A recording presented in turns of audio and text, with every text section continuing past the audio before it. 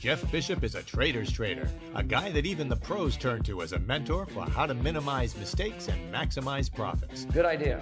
Thank you. An expert at spotting the next trend and a careful observer of the market's movements and motivations. My name is Matt Foley, and I am a motivational speaker. Now it's your chance to pick his brain.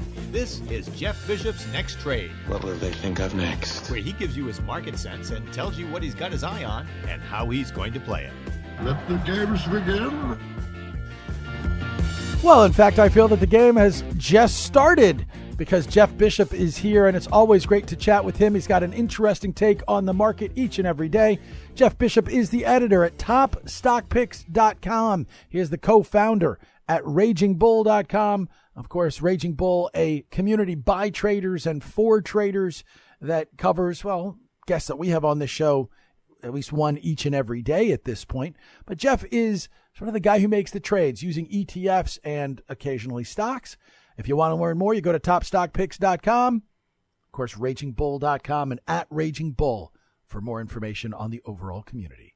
Jeff Bishop, welcome back to the show. Hey, thanks, Chuck. It's always good to be here. Your next trade is Short XLE. Short the XLE, the Energy Select Sector Spider ETF. And there's a lot to ask whenever you're telling me you're going short. But first, let's get the basis for the trade. What is the problem with energy that you are looking to profit from? Well, much like gold, I'm really bullish on the future for oil in the next year or so. I think that there's going to be a lot of support for it. But in the intermediate range, like the next 2 or 4 weeks, I think that it's pretty overbought, and I think it's due for a pullback. So as oil pulls back, the producers, I think, are going to take a hit. I've been waiting for this to happen for a while. On Monday, we saw an hourly crossover, which is one of my favorite trading signals that says to go short this finally. So I think now is a good time to start looking at a short play, maybe over the next week or two on the XLE. So let's explain this hourly crossover so that my audience understands. What you're looking at with the hourly crossover is a couple of moving average lines, one crossing the next. Which ones were you looking at? Because we've heard you in past talking about different levels of different time frames of moving averages. So what were you looking at on the hourly crossover? How many hours, which crossed which? Yeah, I mean, I get this question a lot from my own members, and it's something I like to teach. It's a pretty reliable indicator. I do very well with this. When you get the fundamental story right, and then you wait for the hourly indicators to cross over, it becomes a high percentage trade for me.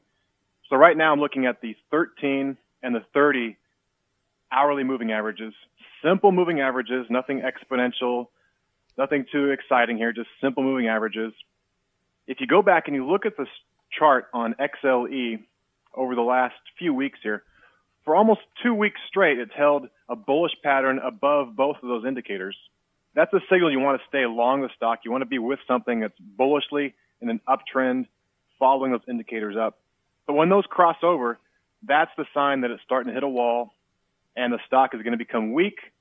It's either going to have a hard time getting through that point or it's going to start to fall. So that gives me a high percentage shot that time. I'm going to either stop out with a small loss or I've got a nice dip coming up that I'll be able to profit from in a short period of time. How are you playing this? So right now I've got 2 trades. You know me, if I like something, I'm going to go with options, and I'm also going to go with a leveraged ETF. On the XLE, the best leveraged ETF that I like to trade with is the ERY. That's going to give you a 3 times return for every 1 percentage point that the XLE drops.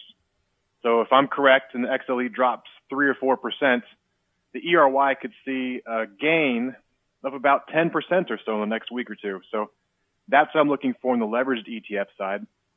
But I also like to do options, man. Options are great. If you get the right direction, you can make a lot of money really fast, and that's what I'm trying to do here. So I've also started to build a small position in the XLE puts. I'm in the 69 puts for next week, which would be for next Friday. The ERY is the Direction Daily Energy Bear 3 times ETF. Now, we just had an executive from Direction on the show yesterday. She was talking about the importance of all the things that you normally say about ETFs. But one of the conversations we had is one we've had with you, which is how long do you want to hold a daily ETF because you get that erosion. Now, you have talked about how you expect this trade to be in the next couple of days to a week. So you're not worried on the ERY about holding it that long and how that gives you the variations from the daily movement? Yeah, I mean, it's always a good thing to point out that if you're going to trade a leveraged ETF, there's going to be decay, and you're naturally going to lose holding an ETF over the course of a year. So you're going to lose several percentage points over the year, no matter what happens, just by holding a leveraged ETF. But in a few days or a couple of weeks, that decay is really not that significant for the stock. So I'm not really too concerned about the decay factor of the leveraged ETF. What I'm worried about is XLE moving higher. That would mean the ERY position will go down. So for every 1% that XLE drops, I'm going to make 3%. But that's also another side too. If XLE goes up 1%, I'm going to lose 3% there. So I got to be very cautious of that trade. So where's your stop on this? And your stop is based on the XLE and not on the ERY because you want to get that underlying index exposure, correct? Great, man. We've talked about this a lot. We've got it. That's exactly it. So on the XLE, which is the non-leveraged ETF, that's the large cap oil producers, I'm looking for a break above $69, which will be my stop.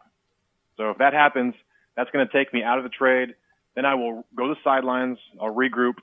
I'll see if the formation happens again or how it trades past that. But I think that 69 is going to be some stiff resistance. So I really don't think that's going to happen soon. I think more than likely we'll see a $1, maybe $2 drop in the XLE, which, like I said, could be nearly a 10% gain for ERY, or could be a really big score for the puts if those work out. Obviously, if you were to see a $1 to $2 drop, the XLE trading in the range of 68.50 as we record this means your downside risk is 50 cents, your reward potentially $1 or $2 per share, and then more on the XLE because you have the leverage. That's the kind of risk reward that we know you like. Jeff, great stuff. Thanks as always for joining me.